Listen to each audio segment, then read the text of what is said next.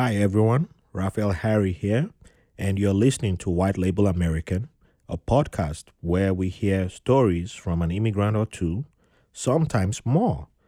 Thank you for listening and enjoy the show.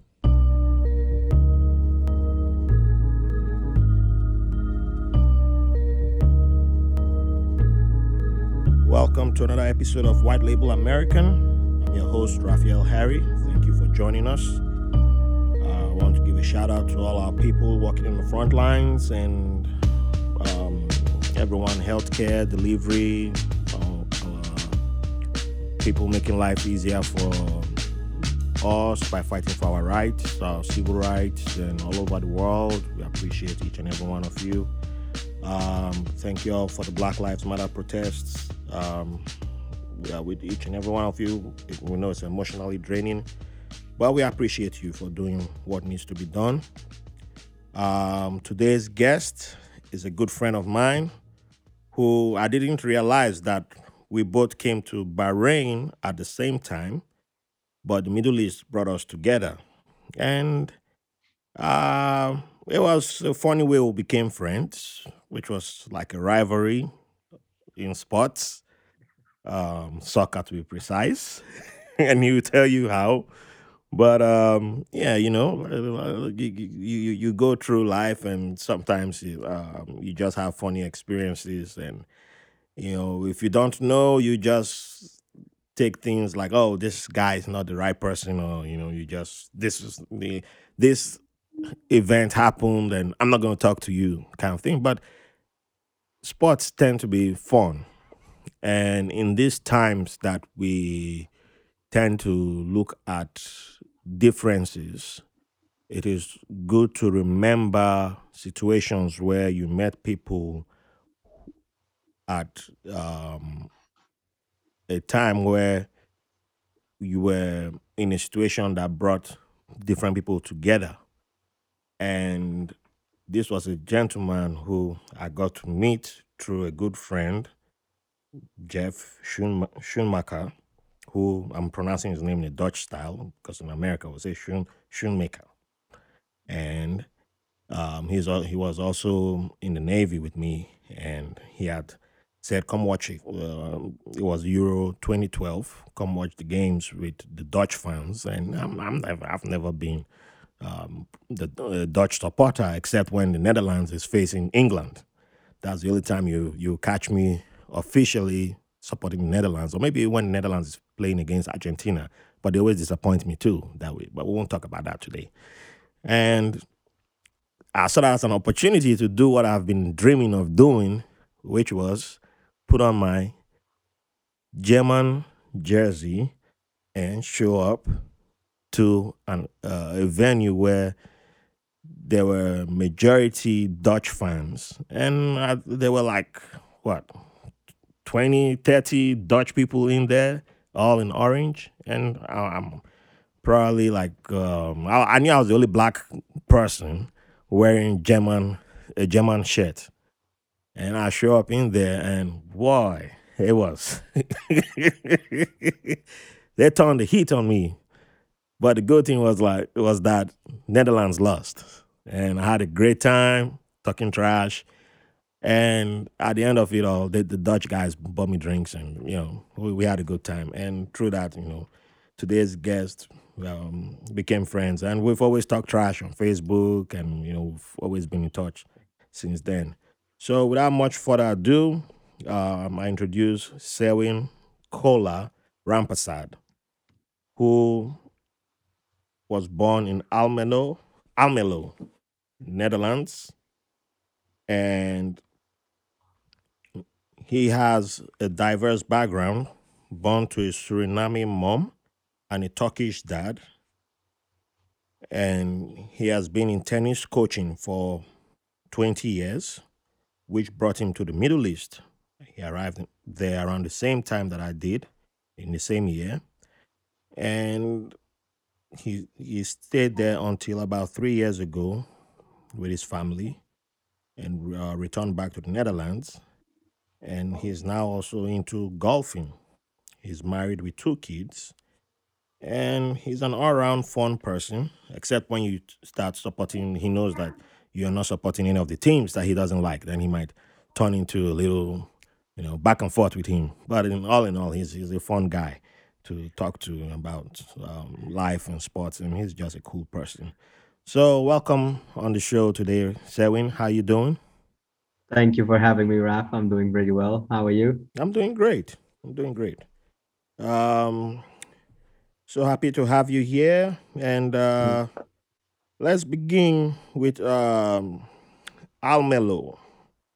So, every time most people hear about Netherlands, everybody's always talking about Amsterdam, Amsterdam, Amsterdam. But we rarely know other cities, and I've been to one or two more. And geez, I even forgot. I was supposed to write this city down, but I'll try and remember it before the end of this episode. So Almelo doesn't sound Dutch, in my opinion. It kind of has a Spanish flavor to it. So, can Is you it? introduce us to your city of your origins? To be honest, I was born there, but I didn't live that long in the city of Almelo.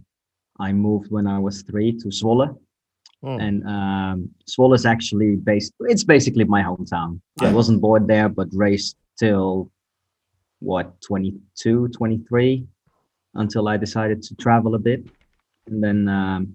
So if you want me to tell something about my hometown, it's gonna be Zwolle. Zwolle. Yeah, that sounds Zwolle. more. Yeah, that sounds more like it. It's close to the German border, though. Aha. Now you know me and Germany, so. Yeah, I know. I was actually tagging you on Facebook to show you the picture with all the Dutch suits we were wearing when we met in the bar during the Oh Euros.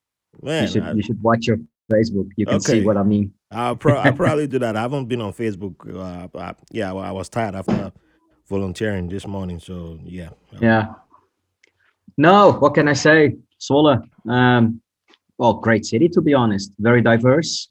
Um, I think the place, the suburb where I lived was pretty international.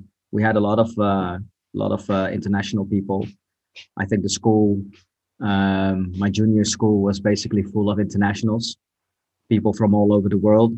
Um, Barely any Dutch people, like white skinned Really? Dutch people. Yeah, yeah, yeah. A lot of people from Suriname, the Dutch Antilles, Turkey, Morocco. So yeah, a lot of it was basically in the place where we live, a very an international place.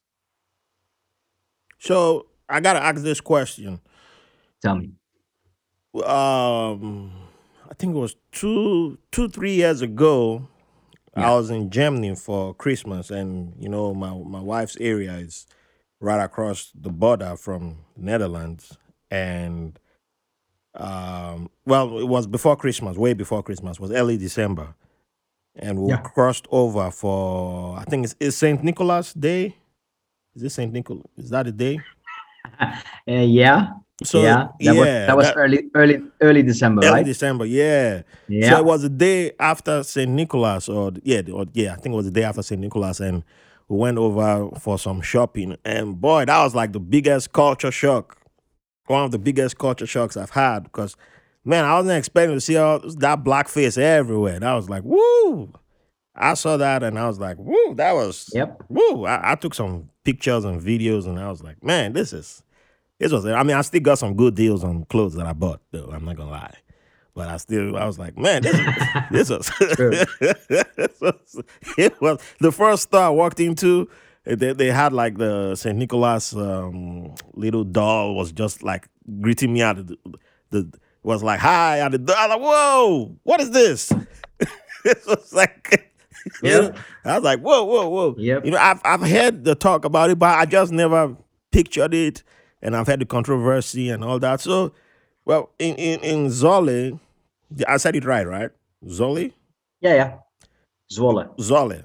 So Yeah.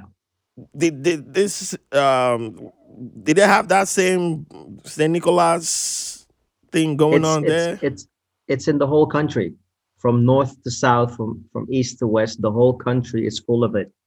although the last few years, with the whole, how can I say this properly?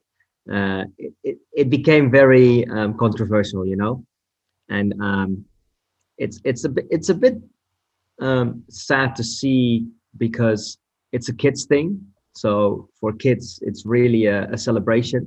But I think the last 3 years, I think after you visit our country, Yeah. it became a little bit difficult. So now we're not allowed to color the face black anymore.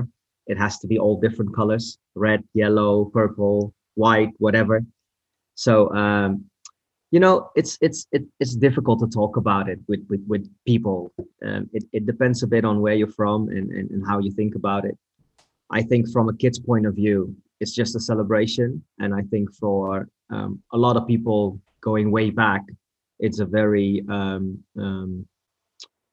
it's a very tricky situation to talk about it because obviously history showed with all the slavery and everything.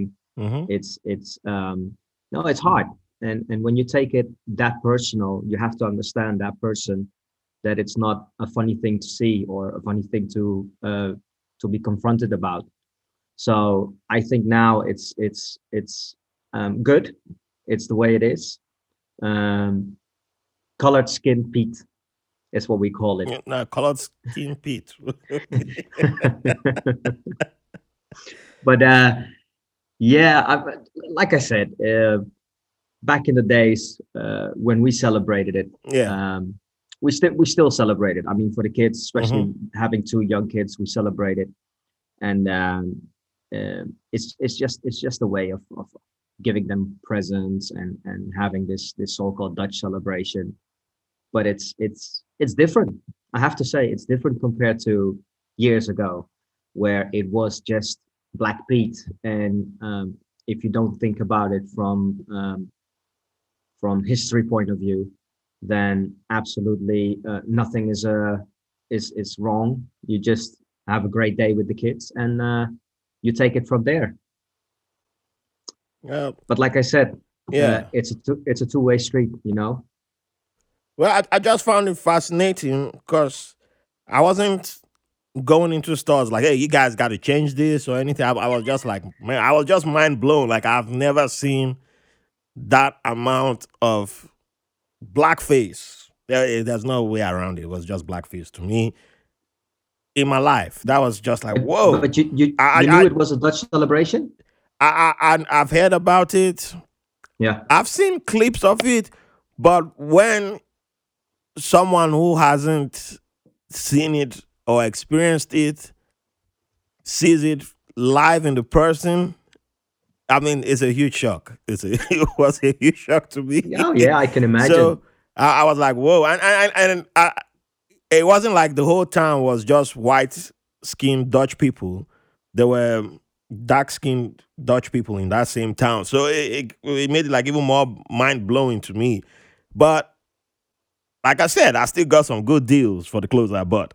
I still went shopping. So I'm still like, I'm still gonna do my thing, but The outlets were fantastic. I'm still gonna like, I still document this down and say, hey, this was an experience that I got, and I'm not like just gonna bash everybody here, but I'm just documenting this down. And when I meet a Dutch person, I'm still gonna ask them. So like, my German in-laws, they were like, yeah, this is how it happens here. So I was like, I found it fascinating because I'm coming from Germany, and like if I talk to a regular American, they're gonna be like, oh no, it's Germany that's supposed to be like this. I'm like, no, it's not Germany. This is a Dutch thing.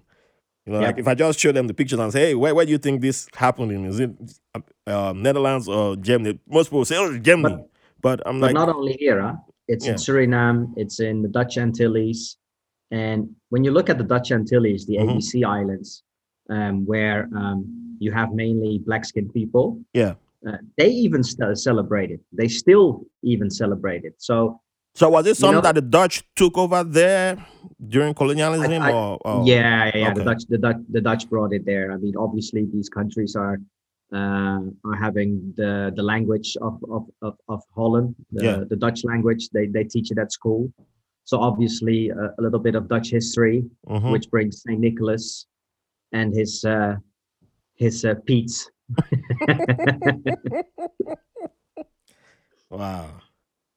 That's just crazy. But yeah, that's well, I've learned something today. So now if I'm in one of those islands now, I'm not going to be like surprised, like way shocked, like the way I was shocked to see it in I in need Holland. yeah, I can't pronounce that city. I started with a G. It's a much longer name than Zoli. It's a real. That's like a And I think you were in Enschede, Enschede. I think so. I think so. because that's normally where you cross the border when you're halfway Holland, and then when you go down, all the way down, you go to Maastricht. But I don't think you were I there think it because was I Enschede. Was yeah, I think it was Enschede because yeah, yeah, it was probably Enschede. Small, nice town with a nice shopping complex yeah, and good must shopping be. deals too. Yeah, and them jeans still fit, and I look sexy in the jeans too. So yeah, I see the way people stare at me when I'm wearing those jeans. So Mr. hey, Playboy.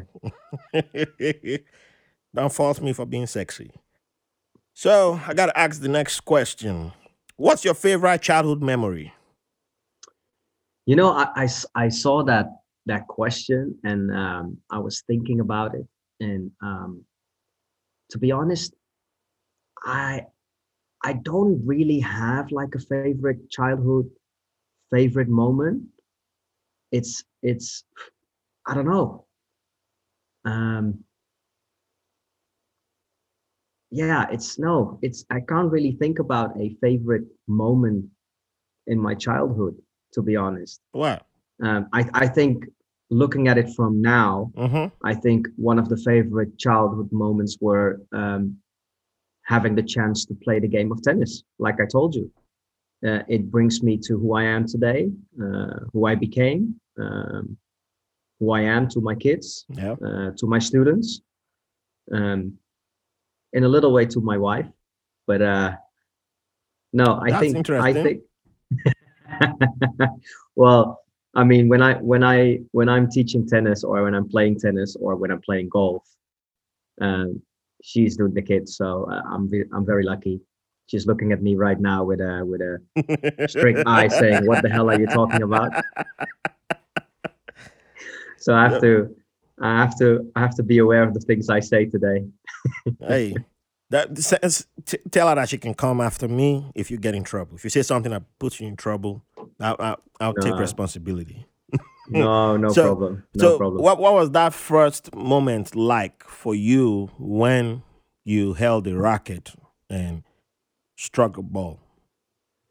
Well, this is actually a really funny thing to talk about because we had a tennis club opposite our flat, and that club was a little elite thing. Mm-hmm. So not many people were a member there, and it was quite funny because the coach was a guy from Suriname as well, and we were always walking around the fence waiting for people to hit a ball over the fence, and we would steal it and then run away and then use it for all kinds of games. And then one day we saw a hole in the fence, and me and my friends were looking in the hole, and the coach left. And we were like, oh, we need that bucket of balls because we can go all month doing all these games we were playing outside because we were always losing balls and things like that. And then me with my big mouth, as you know, I said, you know what? I'll take the bucket, no worries. So I jumped over the fence, went through the hole, entered the court, and while I was entering the court, me and my friends were just screaming and running away. And I was like, "What's going on?" So I was trying to go back to the hole, and then there was a guy standing over there. And then I thought I'll go through the main entrance, and then the coach came back, and he was blocking me. So I was like, "Okay." And he's like, "What are you doing here?" I said, "Well, we saw a hole in the fence. We wanted to look." He's like, "How many balls did you take?" And I was like, "No, nothing, sir. Nothing at all." And so he's like, okay, so if you want to steal balls, show me what you got. So he gave me his racket and he forced me to hit some balls. And I was like, no, why? So apparently he knew my mom. And the funny thing was, I was playing a little bit because I was like, okay, better this than calling my mom because I would be in big trouble. You're Yeah. better off calling the police than my mom. I mean, come on. That's no joke. Yeah. So we played like, well, maybe 20 minutes or so. And then he said, okay, you know what? Next week, same time, same place. And I was like, no. He's like, yeah. I was like, why? He's like, well, you come back or I'll tell your mom. I was like, okay. So we did this for about 3 weeks. In the meantime, my friends were like, what the hell is going on? What are you doing? And I was like, well, basically, he forced me to play tennis and it's actually good fun. But I don't know. As long as he doesn't call my mom, I'm fine with it, you know? It's okay. So then after 3 weeks, he gave me this paper and he said, give it to your mom. I spoke to her already and you should become a member of the club. And that was it. Wow. Now, that was a beautiful story. Yep. Yeah, started And off not in the way that people would have expected, but hey, I had a beautiful result. That came out of it. yeah, yeah, So no, absolutely. I have to say, in a certain way, I'm very blessed to have this connection with the tennis court, with the tennis coach. Obviously, till this day, I still talk to the guy, oh, and nice, good. although he's getting old, he's near his pension, but no, it's fantastic. It's a great story.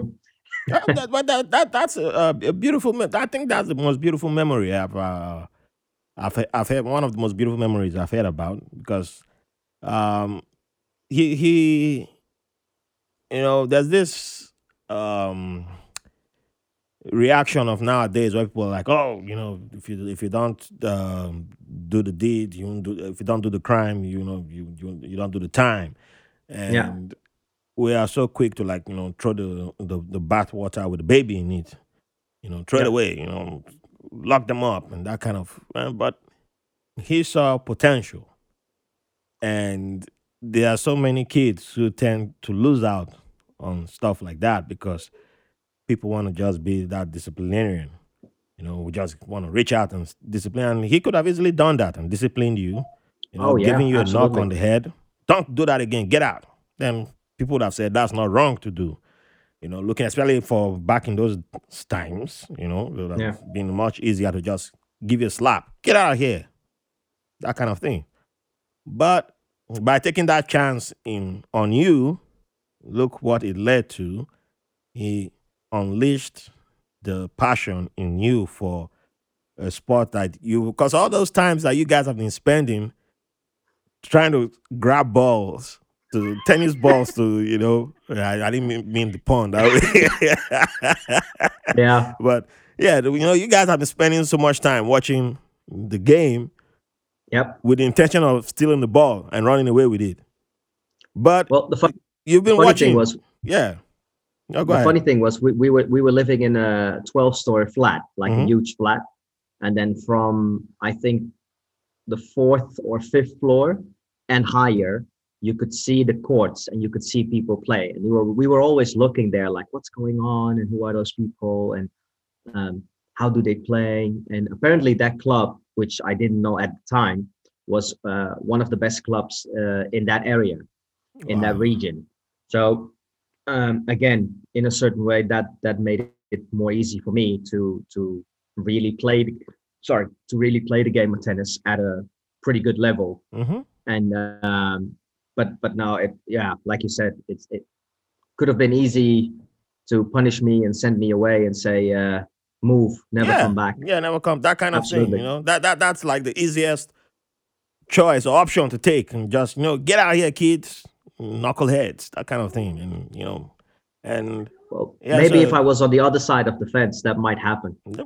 maybe, but by jumping over the fence, then people are like, what's wrong with that kid? That rascal. But hey, you took you made the right move. So if you're listening, sometimes you got to jump over the fence to go grab the bucket. Yep. just Yep. know what fence you're jumping over. If there are dogs there, don't say I told you to do that. You might get a free tennis lesson or three. You might.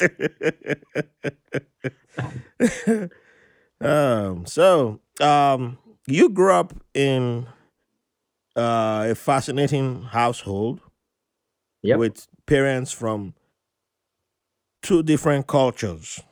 Yeah, And was that a common thing in your, because you already alluded to families, you grew up in a multi-ethnic community. yeah. So was it common for people of different ethnicities to get married?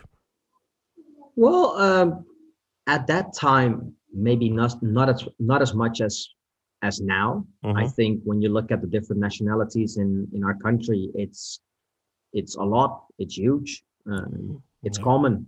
It's daily life. I mean, when you compare it to countries like China, where people expect you to marry someone else from China or a lot of other Asian Well, people. even here Um, in United States, if you look at the data, it's yeah, ethnicities don't really mix. It's still, we don't really mix that much. You know, we still really, yeah. If you look at the data, we still don't like interracial relationships. It's still not a large. It's not the movies might portray, or celebrities might portray a different picture. But if you look yeah. at the data, we're still not that. We're not, compared to. Um, yeah, it's not that different from many places. We're not. Yeah, it's a large. It's not a large number of people that crossed over into another ethnicity to No, mix. I think here it is. I can't say how much percentage wise, but Hmm. no, I think you have a lot of mixed races being together in a relationship here. So So back during your parents' days, it wasn't. Do you know if it was a common thing?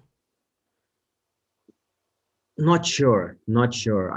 I think it was, although from my father's side, he was expected to marry a Turkish woman, and the way they met was actually even more funny because my mom had an arranged marriage when she was, I think, 19 or so, Mm. and then basically forced by her dad. Yeah.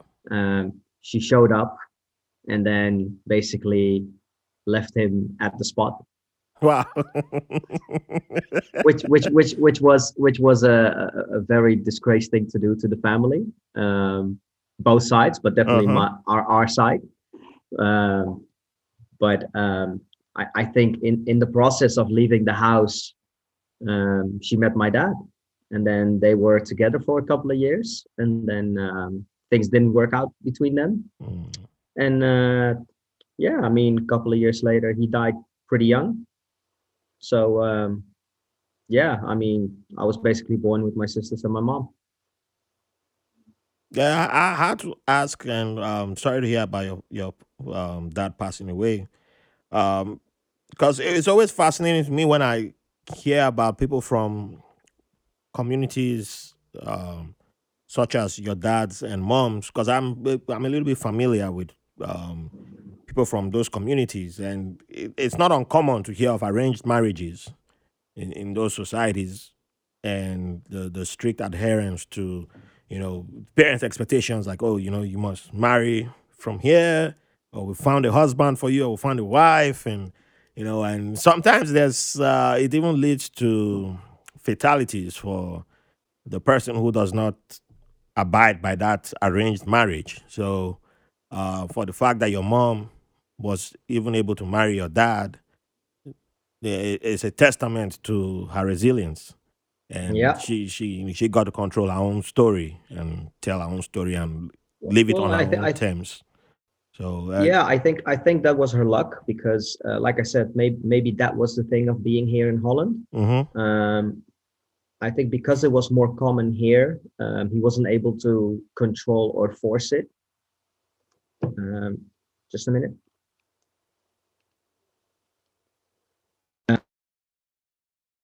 I think now with having these mixed races here, it was easy for her to leave without any problems. I Mhm. I think from my grandfather's side, because he was born and raised in India, Yeah. and you know how the culture is there. I mean, the Hindis are quite strict and can be very tough, especially when it comes down to those arrangements. Mhm. But no, I think her luck was to be here in Holland, and then I think her brothers, because she had five little brothers, they were on her side. They didn't want to have arranged marriages as well. Oh, okay. So I think that's the luck. I see. Yeah. It's always good to hear such stories and hopefully inspire people out there who haven't gotten to that stage yet of freedom where they can easily move on to make their own decisions Well, as we've to both been in the yeah, Middle East. You know how things are going there sometimes. I yeah, mean, yeah. It's like you said, it depends on where you are, mhm. and I think that's the good thing here in Holland. Like I said, it's quite common to mix here. From our side, I mean, maybe it's because we're having a different background. I don't know. For us, I mean, looking at my wife, she's from Indonesia and Holland, so mixed there, Another mixed mix here. again. Wow. We're gonna keep mixing. It's like a nice sweet cocktail. Hey, there you go. The more the merrier. Yep, no problems here. So let's jump forward a little bit, and we've talked about how you got into tennis, and um, well, before we jump forward all the way, so you got into tennis, started, you joined the club, but did you have uh, uh, who was your inspiration or your tennis player, your go-to tennis player back when you started? When I started, I basically had two tennis players. Obviously, a Dutch guy, Richard Krajicek. Mm. I think he was at the time our country's number one. But my biggest example back then was Pete Sampras. Oh, Pete Sampras. Yeah. Pete Sampras, born on the same day as myself, 12th of Ah. August, which I didn't even know at the time. But no, I think um, at that time he was very very athletic, very keen, very lean, very. I mean, it was everything he did was fine. Everything he did was smooth, and um, yeah, that was it. I wanted to watch every match, Mm. try to do all the things he did. Yeah, I remember Pete Sampras with his hair. Yeah, I was yeah, I the was good the good fascinated by ri- him. the good rivalry between Sampras and Agassi. And That was Agassi, always fun. yeah. Absolutely. Agassi was more of the rock star for me. So I think I used to lean towards Agassi for a little No, bit. that's only because you both have bald. I never knew I Because was you going to be both bald. bald. I had an afro back then, so that wasn't even close. I just liked Agassi. I think it was more of his wife that I liked him for. What was the tennis player he was married to back then? I don't know if he's still Uh, married to her. well, he was married with Brooke Shields, Yeah, it was with Brad. Yeah, but he always seemed to and be able to then catch them and stars. now he's with the Dutch, which with the German lady, Steffi Graf. Yeah, Steffi Graf. Yeah, I was a fan of Steffi Graf. I was more into the ladies' tennis before I jumped over to the men's. To be honest, yeah, Yeah, right. For which reasons? good reasons. Yeah, true. Hey, I'm honest, so you got me there. So now let's jump forward. You decided, you went into tennis, then became someone who decided to impact the knowledge of tennis onto others, and then made a move to come to a different part of the world. So, how did you end up in the Middle Eastern Kingdom of Bahrain? Well, I mean, I was coaching for about maybe 10 years here in the Netherlands, and then I used to play international level when I was young. So we travel the world, we see places, and then obviously um, in our country, a lot of things are outdoors, Hmm. and the clubs I was teaching was outdoors only. So it was great in the summer, but in the winter, especially after 10 years, you're like, the winters are tough. You're standing there with two sweaters, a big jacket, your cap, your hat, your with everything. And then two of my best friends were working abroad. One was working in Miami, Florida, Yeah. and every time when we were messaging each other or sending pictures to each other, you see him in a short and shirt, palm trees, beaches, all these things, and I'm just sending him snow or rain or grumpy face or all these things.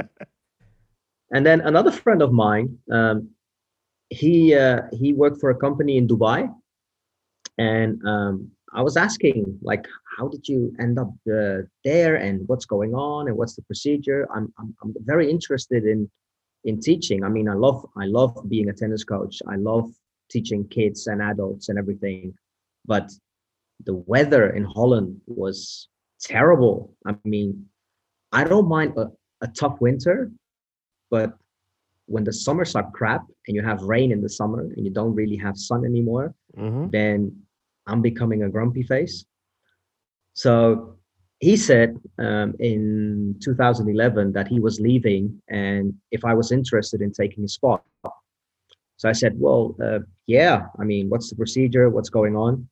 So I got into this interview with his boss, and then I was supposed to start in Dubai, which I did. And after 2 months, the company opened a location in Bahrain. And I mean, you've been in Dubai, right? No, No? I was supposed to go, and then the Navy were like, you can't travel then. Somebody Okay. misbehaved. So, when someone misbehaves, then they ban all of us from going there. Yeah. Yeah, no. The thing is, I mean, Dubai is a nice place, very flashy, very Hmm. this, very that, all the rich people together, blah, blah, blah. But for a tennis coach, I mean, we're just a tennis coach. We're not an expat. We don't make tons of money. We're just doing our job in a very nice place. And after 2 months, I was like, is this it? Is this it? And then he said, "Would you like to come with me to Bahrain?" And I was like, "What's going on in Bahrain?" To be honest, I didn't even knew about Bahrain Yeah. until he talked about it. And then he was like, "Well, it's basically Dubai, as in Middle East, but it's more like a village." And I was actually quite interested in that because I was teaching. I mean, Zwolle is a pretty big city, but I was always coaching in the small villages around Zwolle, and I loved it there. I mean, everybody knows everybody.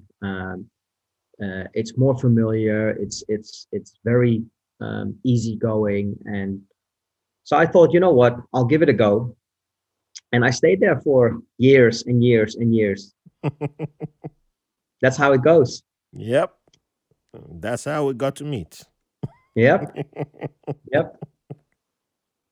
And Yeah. then Yeah. Go ahead. yeah, so no, basically, I worked for that company for a year, and then I was supposed to leave that company. Wasn't really happy to stay at the company, but at the same time, I was actually feeling very fine and very great in Bahrain. And then I got the chance to start my own business there. And well, that year I was also getting married, so we had to make a big decision. And yeah, we gave it a go, and that was that. Nice. So, um, you arrive in Bahrain after a little bit in Dubai. What was the first culture shock that hit you? 'Cause, like you already said, you never knew Bahrain even existed, you know, and like even myself, I was aware of Bahrain only thanks to some World Cup qualifiers, but I never really knew Bahrain itself, until I Yeah, arrived there. So I couldn't really say I knew I was aware of Bahrain. Like I didn't even realize how small it was until you get there. It's like I yeah, remember telling my mom I'm going to Bahrain and like yeah, and then she looked like where is it? I can't even find it on the map. I'm like that's the point. It's not. You got to look really. You got to get a yep, magnifying lens so they look into the map. yep, Then yep. expand the map, then you see it. Well, So, it's difficult to explain Bahrain to a lot of people who don't know Bahrain mm-hmm, because when you say Middle East, it's fine. When you say Dubai, oh, nice. mm-hmm, But when you tell them it's a neighbor of Saudi Arabia, you get people saying, "Oh, really?" yeah, And um, yeah, it's difficult because, um, as you know, Bahrain is a wonderful place. I mean, to be honest, the people there are so fantastic. They're lovely. The locals, I mean, oh yeah, compared to Dubai, I think in Dubai I didn't even meet locals at all. I was mainly working with expats, I've heard and that. You're not the first person I've heard that from. so I think that was the ideal way of living there. I mean, you meet the locals. Obviously, in my work field, working with the national teams there, um, you really you really get a chance to know the country, not only the tourist places, but also the local places. And they take you there. I mean, when they invite you at their house, I mean, Mm. it's fantastic. But when you talk about culture shock in the Middle East, I think the craziest thing there was the driving. The, I mean, we can do some crazy things here, but the driving there, oh my God! I mean, obviously you have the people from Saudi coming over during the Oh weekends. yeah. I mean, you have a four-lane highway, Woo! Oh man. a four-way lane highway going into 6 7 lanes without the lines, and you're like, what the hell is going on? I mean, they take over from the left, they take over from the right. It's unbelievable. That was the biggest thing. I mean, other than that, um, no culture. I mean, it's a Muslim country, and half my family are Muslims. Hmm. So to me, there wasn't a big surprise at all. But the driving, Yeah, the oh my driving. goodness, that was. I think I, the we started with when I worked for the company, we started with rental cars, and the first 12 months, I ended up at 12 accidents because people were hitting me from behind. And I was actually a safe driver. But then I thought, you know what? I'm trying I'm trying to drive safe. yeah. And then they are hitting me from behind. They try to blame you. Mm-hmm. I mean, Yeah. especially the people from Saudi, they try to Oh blame yeah. you. Oh yeah. And then I thought, you know what? Before you know, you turn into a lunatic as well. You're like, Mm-hmm. oh, I'm going left, right, because that's what they do. You've adapted, man. You've adapted, or else you keep getting into accidents. I was fortunate enough to have driven in some crazier places, so as soon as I figured out how the driving was, it wasn't. Yeah, I felt at home. So people were like, "Huh? You've been here before? Are you used? You drive like a Bahraini?" I'm like, "No, no, no." There are certain places where if you've driven there, you understand how to drive here. So don't worry. Yeah, no, that was the craziest thing. Um, yeah, and I mean, obviously we were there in 2011 when the political things came a little bit in, Oh, the Arab and Spring. Yeah, yeah, yeah, I was there. so Yeah. I was a bit surprised that knowing in Dubai and in Qatar, the locals get a lot of government help Yeah. in financial ways, but you saw locals living in houses that had cracks and things like that, and you're like, wow, even here, which is so-called a rich place where everybody um, is basically draining oil, so people shouldn't have these old cracked houses. Mm-hmm. And I mean, you're talking about families with good jobs. I mean, they work for the government and they work in the military, which is basically a huge thing in Bahrain.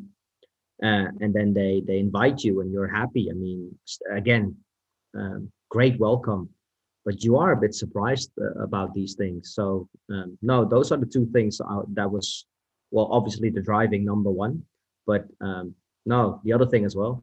Yeah. It's good that you noticed that because you were able to understand or have an idea of why people were protesting. I was able to I met protesters. I wasn't one of those servicemen who went and signed petitions and took sides in the protest, but I was able to understand where the protesters were coming from. And yeah, and like even the footballers who got locked up in the protest, Yeah. what was it that place called? The Pearl, the former Freedom Square that got bulldozed. It was still Oh, standing there. you mean the Pearl Harbor, the Pearl Roundabout. Yeah, the Pearl Roundabout. Yeah, Yeah. at the beginning of Arab Spring, that roundabout Yeah. that they took down, which was sad. I was like, well, you didn't have to do that, but yeah, I Well, remember. I've never seen the Pearl, but Uh, the funny thing was when I came to Bahrain, they built these three apartment flats at the Pearl Roundabout, and I was living there in one of those oh, apartments. that's where you were living. So we had security top Ah, notch, security top notch. oh man, yeah, I remember those. Yeah, I remember the roundabout. It was. Yeah, no, it was crazy. Yeah, I got stories upon stories from Bahrain, man. But No, but it was a great. Yeah, I love the people there though. I love them. I got to talk to the Sunnis and the Shias, and I had everybody out though. So it was a great learning experience for me also. no, yeah, absolutely. Yeah. So what do you miss the most about Bahrain since you left? Food, The food. the food. Oh my God, the local food. I mean, even here, I mean, even here you have Turkish, Yeah. Lebanese, but um, it's just different, you know. Mm-hmm. Going there into these small local restaurants, when you look from outside, you think, oh, I will never ever put one foot in that shop, and then the locals are like, no, come, we're gonna eat. The food is fantastic. I mean, And help, I always ate shawarma on the streets, man. The street side shawarmas. yeah. Yeah, since I left Bahrain, shawarma has not tasted the same to me, man. It Well, hasn't. you were close to Shawarma Alley there, right? Nah, shawarma Ali is not even that doesn't even count to me, man. I would go into the city, like even at the souk. If I Yeah, saw one of these street vendors, I would, that's why yeah, I remember the first time I bought shawarma from a vendor. I was going to see my tailor in the souk because my tailor was at the souk, and I was by myself, and I saw this guy, and the shawarmas just looked juicy. I was like, man, what you got there? And he didn't even understand English that much, but yeah, we figured it out. We figured it out. It was lamb and goat. I think he had, yeah, and I was like, I just need both. So he gave me both, and I gave him like 5 BD, and I got juice. Yeah, I think I got orange juice or pineapple, whichever one he had, yep. and I got it, and I had 5 BD, and Oh, this was huge. And I was like, yeah, this should cover everything. So I gave him five now, BD and I started walking away. And I started hearing somebody, boss, boss, boss, boss, boss, boss, boss, boss. I'm like, it can't be me, man. Nobody knows me here. Boss, boss, boss, boss, boss, boss, boss, boss. So I said, let me just turn around. And I turn around. I see this guy had been chasing me for like 3, 4 minutes. Like, boss, what's your change? your change. I was Eh, like, man, eh, this poor guy chased me all the way. Like, how much? The change was like almost 3 BD and some cents. And I was like, whoa, how much was this stuff? Like, man, you know what? I gave him like 2 BD. Like, take. He was so happy, and I gave him all the coins too. He was so happy. Now the food was cheap Oh there, man, yes, food was but cheap, no, the gas was food, the cheap. weather. Yeah, Oh man, I was like, yeah, man. Well, every time I got a rental, I'll fill it up until I realized that man, filling up the rental wasn't good. I had to drive all the time and use all the use all the. Or else I was returning back too much gas in the car. but I think Uh, we got very spoiled there. oh yes, you get I mean, spoiled. you're going to the mall and you're doing your shopping, and you have these guys putting the shoppings in the bags, and Hmm. like you said, even when you go to to the fuel station and they do the gas for you. You can Yeah. sit in the Oh, car. And, yeah. That the first time we drove the car into the fuel station. Same thing happened. You know, I was out in New Jersey. It's a state law that people do. They do that for you in New Jersey. oh But really? Oh, yeah, okay. but I wasn't used. Not that state does that. So I wasn't used to that happening to me. And by then I didn't move to New York, so I wasn't used to something like that happening. So now we're driving to the gas station, or we call it gas station in America. So the fuel station, and I'm about to come out of the car, and the guy runs up. He's like, "Boss, how much?" I said, "What? Yeah. How much?" I said, "What? Why you asking me how much? Who you?" He's like, how much? How much? How much? I said, Full? I don't know if I know you though. Why am I going to tell you how much I want to buy? He's like, how much? He's now pointing to the tank. So I look around and I see that he runs to the next car on the other side and then starts loading that car up. So I'm like, oh, I guess this how it works here. Okay. So my friend is there, like, yeah, yeah. Well, I guess fill it up. So the guy pops open the tank and starts filling it up, and I'm like, oh, okay. So I must have looked a little bit mean by not answering him the first three times. I didn't know that is how it works. Yeah, nobody told me. So and then and I only had credit cards. So I was like, oh man, I feel bad now. So I was like, let me see how much BD I got. So I gave him like some. I think I had like 10 BD. So I didn't even know how much the fuel Yeah. cost. So I Yeah. gave him I like had the 10 same. BD. And we started driving off. This guy chased us again too, like, boss, boss, boss. I was like, is he waving at me or what? And the boss. So we stopped and he was bringing change. I was like, how much is this? And it was like up to 3 BD. And I was like, boy, you filled up the tank. And it was like a Toyota. Yeah, I think it was like a Toyota Camry. This was in 2011 that we rented. And Yeah. we filled up the tank. And he was like, yeah, it was like 3 BD. I was like, whoa, 3 BD. And this was like 3 BD. It was like, what, $15 then? And well, I was like, man, this guy, you know what? Come back here, man. Take 3 BD too. Take 3 BD tip. He's like dancing, like, yes.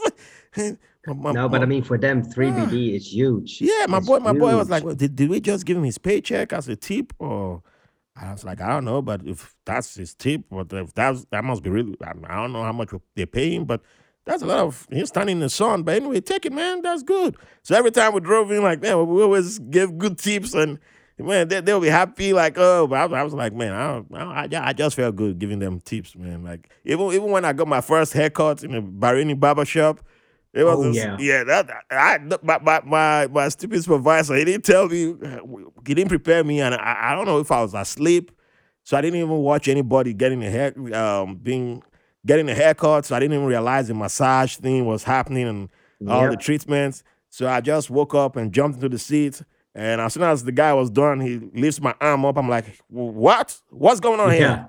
Yeah. And he's cracking my arm. I'm like, oh, okay. This feels nice though. And cracks my head and hot towel. And I'm like, oh, nobody has treated me like this for a haircut. For why? Why has nobody done this to me in my life? Yeah.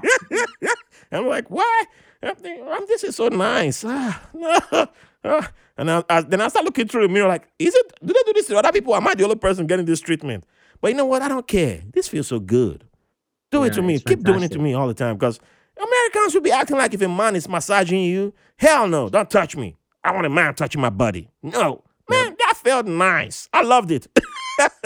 I wanted another. I was like, dude, you know what? How much is this haircut? He's like, you pay me whatever you pay, boss. I was like, what do you mean Oh whatever yeah. I Oh pay? yeah. What the hell you mean whatever I pay? He said, yeah, whatever you pay, boss. I said, whatever I pay. I have 5 BD. He said, whatever you pay, boss. You want change? I was confused. Like, Yeah. I felt bad now. Like I feel good. You just massaged the hell out of me. My soul came out of my body and came back in. Man, you know what? I don't think 5 BD is even enough. Take 10 BD. Yeah. Because the normal fee they take, it's ridiculous. I mean, I Yeah, see people they give like only 1 or 2 or 3 dinars, and you're like, yeah, really? But I did this every week, like every Thursday or Wednesday or Thursday. I called the guy from the barbershop. I said, "Hey, do you have time?" because you Mm-hmm. have a couple of guys, they try to crack your neck and everything, but a couple of them you don't really like when they're doing it. So I was always going to this one guy, and I was like, listen, when I come here, I need you, Oh not your yeah, friend, not I your had colleagues, only one guy. you. Yeah, I had my one guy too. I had my one guy. I mean, I had a friend who could cut hair real good on bass, but the first time he cut my hair, I was like, he's like, bro, I'm done. I'm like, huh? He's like, I'm done. Yeah. I'm like, you done massage? He said, hell nah. I said, man, you're an American. I don't want to. This why I don't do Americans, man. I think that's why after I moved back to the United States, I was like, yeah, I'm going to start cutting my hair myself because I miss that treatment, man. Getting hot towel on my neck, the Yeah. massaging. Oh my, man, the cracking all the bones. You feel Yeah. brand new after a haircut. Man, now I'm missing Bahrain all over again. Um, Yeah, true. man, I'm getting hung. that I'm was getting hungry. good treatment right there. Good, lovely treatment. I miss that. They 'Cause, they don't have it. They don't have it at all in the states unless you pay $200. well, probably I'll have to pay that amount of money. Yeah, Yeah. that's why I went bald real quick. It's not gonna take long before I get the bald spots as well. So you get in there too. yep, You should join yep, us. It's the sexiest club. yep. Ah, man. Good times. Man. Really I good love the times. island though. I mean, yeah, that was great people. Um, so um, another fun question to ask. You've been to a few places, around the world. Spent a lot of time in Bahrain and the Middle East. When it comes to music, where does your heart belong to? Soul R&B. Mm. Who are your favorites? I listen to basically everything. I mean, when you talk about soul, you're talking about Luther Mm. Vandross. Yeah, he went real old school. Yep, yep. And no, I think back in the days, um, well, we were young doing crazy things. You had Genuine, Mario Winans, P Diddy in his first couple of years. I know Oh, PDD counts as soul, man. no. I said Okay. R&B as well. R&B, R&B, PD, I R&B. don't know if PDD will be pleased with you adding his name to R&B. He might throw a bottle of Ciroc at you. Like, how dare you? How dare you drink Ciroc? for, for us, it was R&B. I mean, R&B. These days they call it urban, but um, even here, I think it's a political topic these days not to say urban anymore. But urban music, that's my music. I've never. I don't think I've heard anybody use that terminology, urban music. But yeah, I'm That's what they say here in Holland. really. Yep. Oh, that's a new one for me. So, I think one of the labels in the States is Motown, right? yep. So That Motown, yeah, that was classic. Motown Did you Record guys watch? Studios. Did you watch Motown on Saturdays? Did they show Motown over there? The dancing. No, me and my friends were always watching comedy shows. Oh, and you didn't turn out to Comedy. be a comedian. You ain't, you ain't got no No, I leave the jokes. jokes. I leave the jokes at you. I leave the jokes for you. So yeah, that reminds me. I don't think. Do I know any Dutch musician? Hmm. If I wanted to get into Dutch music, who would you recommend that I start with? Well, these days, I think these days the biggest things here are the so-called Dutch rappers.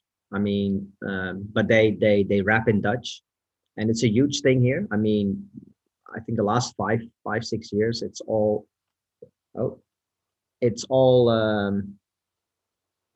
You hear me? Yeah, I hear you. Okay. Oh, sorry. These days, it's all yeah, Dutch rap, but I listen to everything. To be honest, I mean, it depends a bit on the mood. Looking at a good Dutch singer, Natasha, a good Dutch singer. Singer, international rapper. Yeah, hit me with one or rapper, two singer. that I can start off with, work my way into the Dutch industry. Because I can't ask my uncle who lives in where does he live? Rotterdam or Feyenoord. He lives around that area. He's been there for The ages. best area, the best area in Holland, the Uh, best area Tell me in why Holland. again. Feyenoord. Feyenoord. I don't know No, why. none to be honest. I think these days a very well. She joined the show in the States. Why? I think it was The Voice or Oh, X Factor. There was this Dutch lady singer, Glennis Grace. She was famous for her Whitney Houston songs. mm, You should watch Glennis Grace. Glennis Grace. Yeah, great voice, great voice. Um, yeah, I mean rappers. I mean, unless yeah, well, how's your Dutch? Your Dutch is good, right? Well, I leave that to the gods to decide. um, well, you have boef, which is basically crook. You guys will say crook. We say boof, BOEF, BOEF. which is yeah, which is basically translated to crook. Mm, all right. I'll have to look that one up. And yeah, those two are great singers. I mean, I don't think you have a lot of Dutch international singers. I mean, we have the Dutch DJs. You know that we Yeah, rule the world. I'm pretty sure I've listened to a Dutch DJ on dang, what's this program called on YouTube? I've I don't know, but you have Chesto and you have Armin van Buren, which are the most famous DJs in the world. I mean, Chester. That's I think when it comes to what do you call it? Chesto, Chesto. I don't think I've Chesto, I don't yeah, I don't think how you spell that name? Tiesto. I've never heard of that name before. First time hearing that. Well, just Don't just cancel me, just look anybody. on the internet. Don't cancel me, anybody. I've never heard that, but yeah, I've heard of lots of DJs. I got DJ friends, but yeah, it's not my fault. There are too many musicians in this Well, brain, so probably Testo knows me. so I who's your just don't know Testo. who's your favorite then? I'm not the one. I'm not the guest. People don't want to hear my opinion right now. But I have my 1 year episode coming up, and then you can ask me that question for my 1 year episode, and then I'll answer that. Yeah, I'll add that to my 1 year episode. Who's my favorite DJ? And then Will do. I'll look into Will that. do.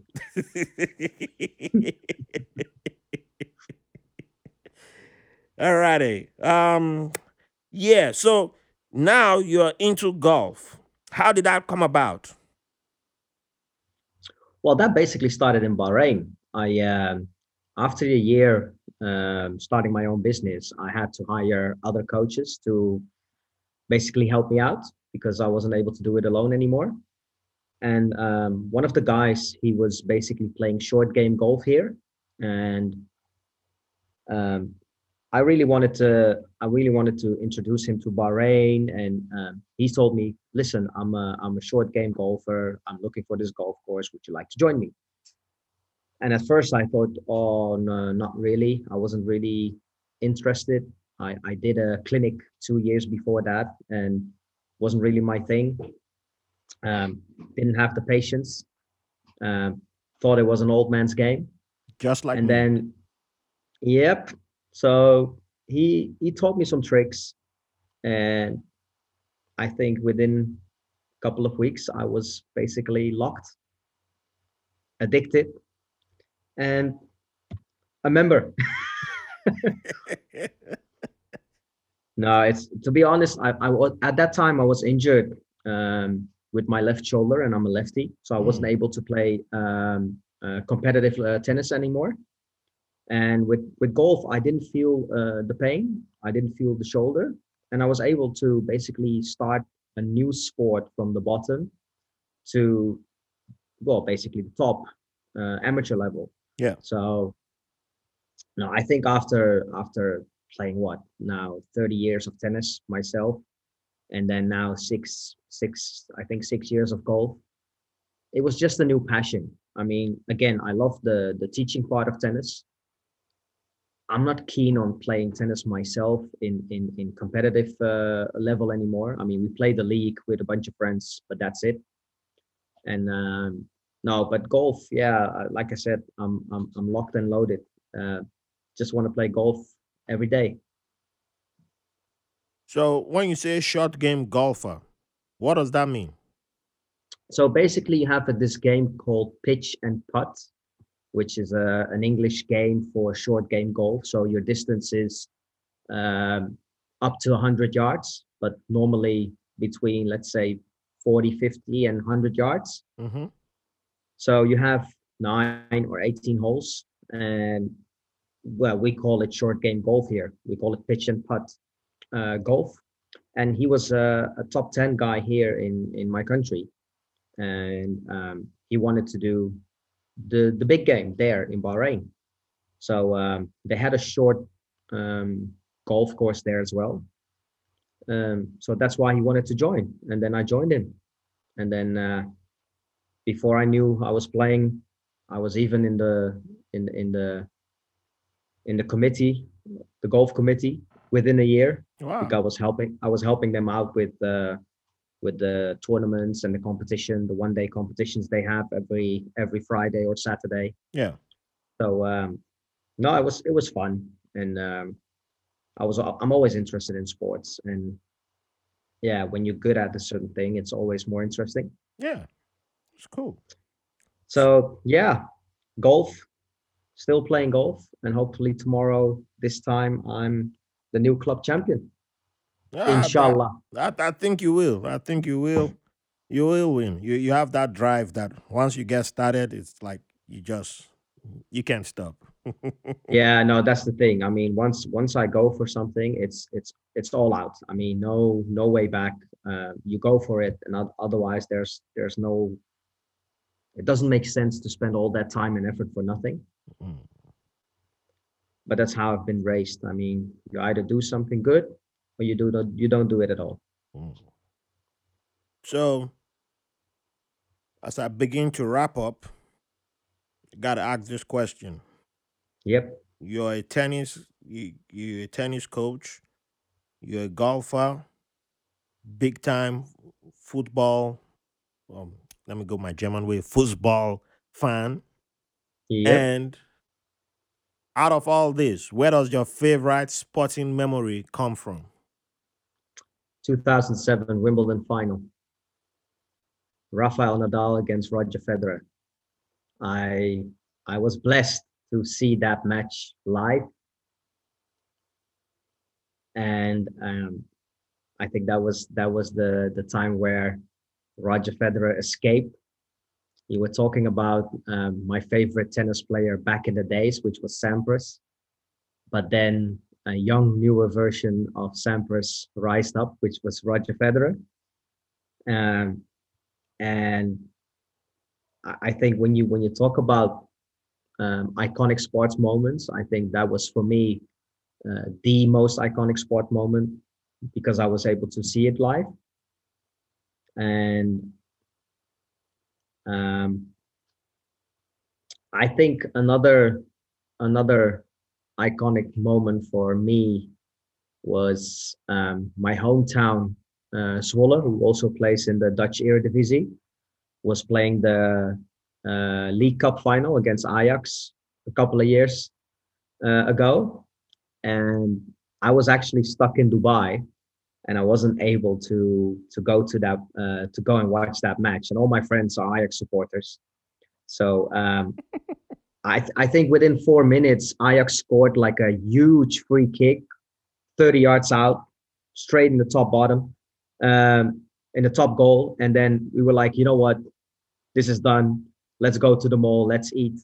And then within, I think, 20 minutes, I got all these WhatsApp messages from friends. Oh, you're missing something. It's 1-0. Your hometown is leading 2-1. It's 3-1. It's 4-1. And I was like, yeah, funny. You're just joking, whatever. And I didn't have the internet to watch the score Yeah. and the live score.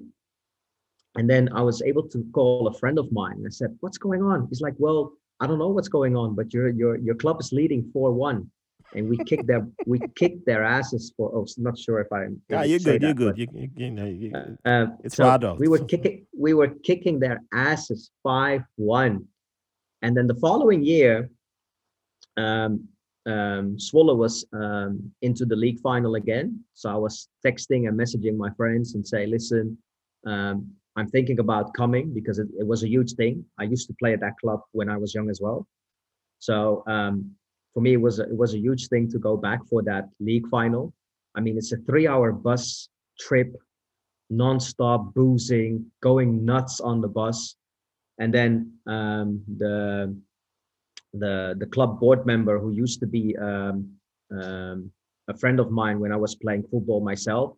He said, "We think it's so funny that you come all the way from Bahrain to see this match.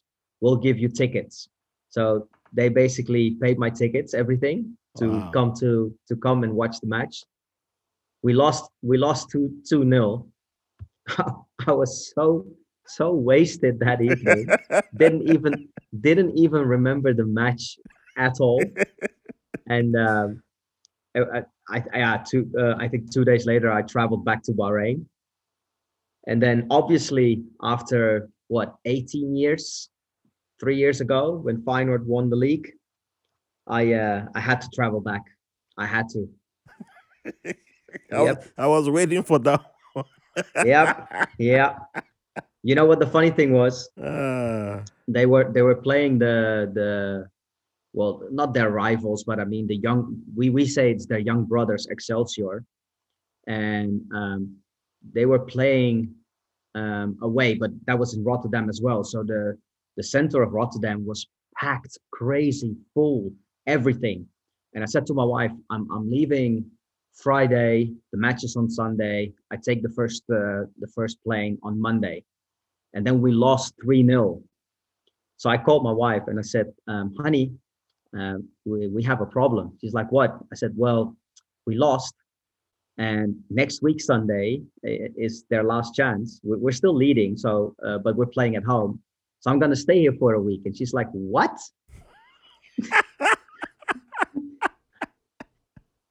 Cost me a week on the couch, but I mean, uh, I was able to stay, and then obviously we won.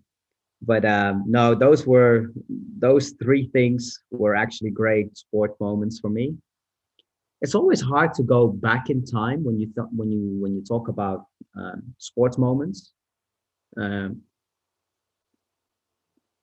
yeah, I mean, when I was young, the whole family, I think Ajax ruling the Champions League in 94, 95, beating AC Milan. yeah. Yep, AC Milan. Yep, yep, yep.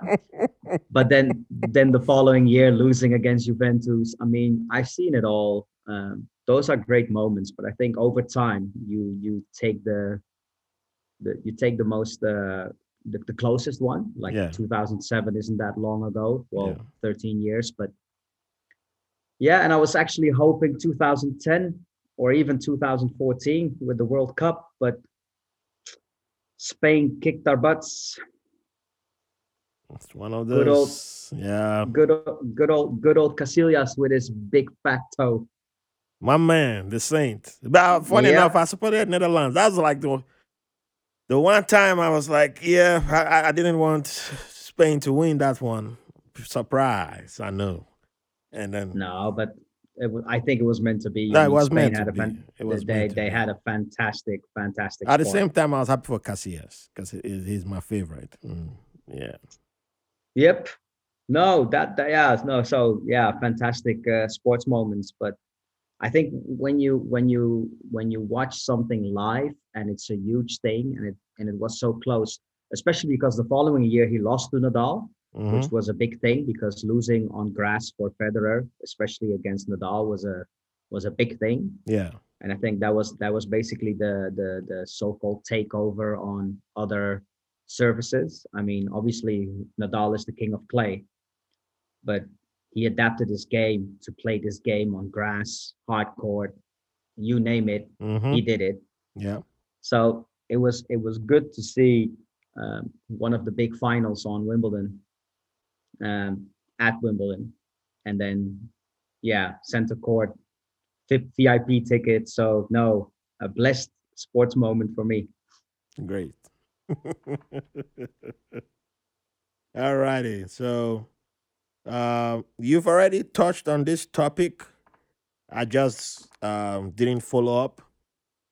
So, along with music, you've been around different places, countries, but we didn't get to tap into your favorite, where your heart belongs to when it comes to food. So, just as you have a diverse background, and you've tasted food from everywhere, so where does your heart belong to when it comes to food? Your favorite? Nothing tastes better than mommy's food. Mm, Nothing. Nothing tastes better than your mother's food. my, I don't the, care where you the are, guy doesn't want to. what you're He doing. doesn't want to betray anybody. He doesn't want No, I mean, obviously the Suriname kitchen, which is close to the Indian kitchen. to. Mm-hmm. No, that's definitely my soul food. And but at the same time, you have certain Dutch um, recipes, which are basically nothing different than a bunch of potatoes, a piece of meat, and some vegetables. But Sounds very they're like, Germanish. yeah, but yeah, it's the same thing. Um, you can wake me up for that as well. But in general, it's my mom's Suriname food. All righty. No, no, he doesn't want to betray. Doesn't want to get spanked. I see what you did there. Well, she's watching above these days, but I can tell you if I don't say that, she'll probably give me some voodoo thing. So no, for sure. Ah. Was there during your playing days on a tennis side? Was there any player that you played against that any experience that stood out? Some just one experience that stood out, like do- To be honest, I mean, I can brag now and say I beat this one and that one, but no, I wasn't really a very good player on international level. I was quite injured a lot, so well, I I was think I was I think looking for more of something funny that happened while playing. um, well, I mean, we've seen each other, and when things aren't going my way, I can become very grumpy. So I made this bet with a friend of mine, and he said, "Well, if you beat this guy 6-0, 6-0, which is basically a double bagel, Yeah. we're going out for the full weekend, and I'll pay anything, everything." And I was leading 6-love, 5-love. I had two match points, and then it started to rain, Oh and the no. match got suspended. And because it was the final weekend, we didn't even want they didn't finish the matches. And normally, um, they flip a coin if you don't start the match. Okay. But now it was a strange situation because we were one of the first matches during that tournament. And then I said to the guys that, listen, I'm leading 6-love, 5-love. I have two match points. What do you think is going to happen? You will never, ever, never, ever win that match again. And then he's like, well, the organization has to follow the rules. And they flipped the coin and I lost. Golly. So I was so mad, and Wow. not even because I lost that match, because to me that was just, I mean, that was just a thing on paper. At that time, I didn't really care about tournaments and winning and losing. It was the fact that I wasn't able to, like 2 minutes before the rain came in. I had this huge chance to win the match. Yeah. Because the match wasn't finished, my friend said, "Hey, bad luck. You didn't finish the match. You didn't win." So the whole weekend I was basically going out with my friends, and every time when I ordered a drink, he's like, it could be a free drink.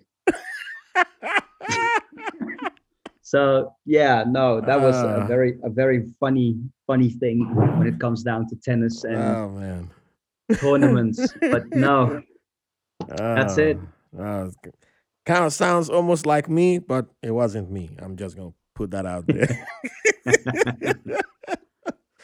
All right, hit us with the final, the final question. So, leave the audience with something that you like to give, like a final word of advice, or just a line from a book you've read, or just something you like to leave the audience with for these times that we are in.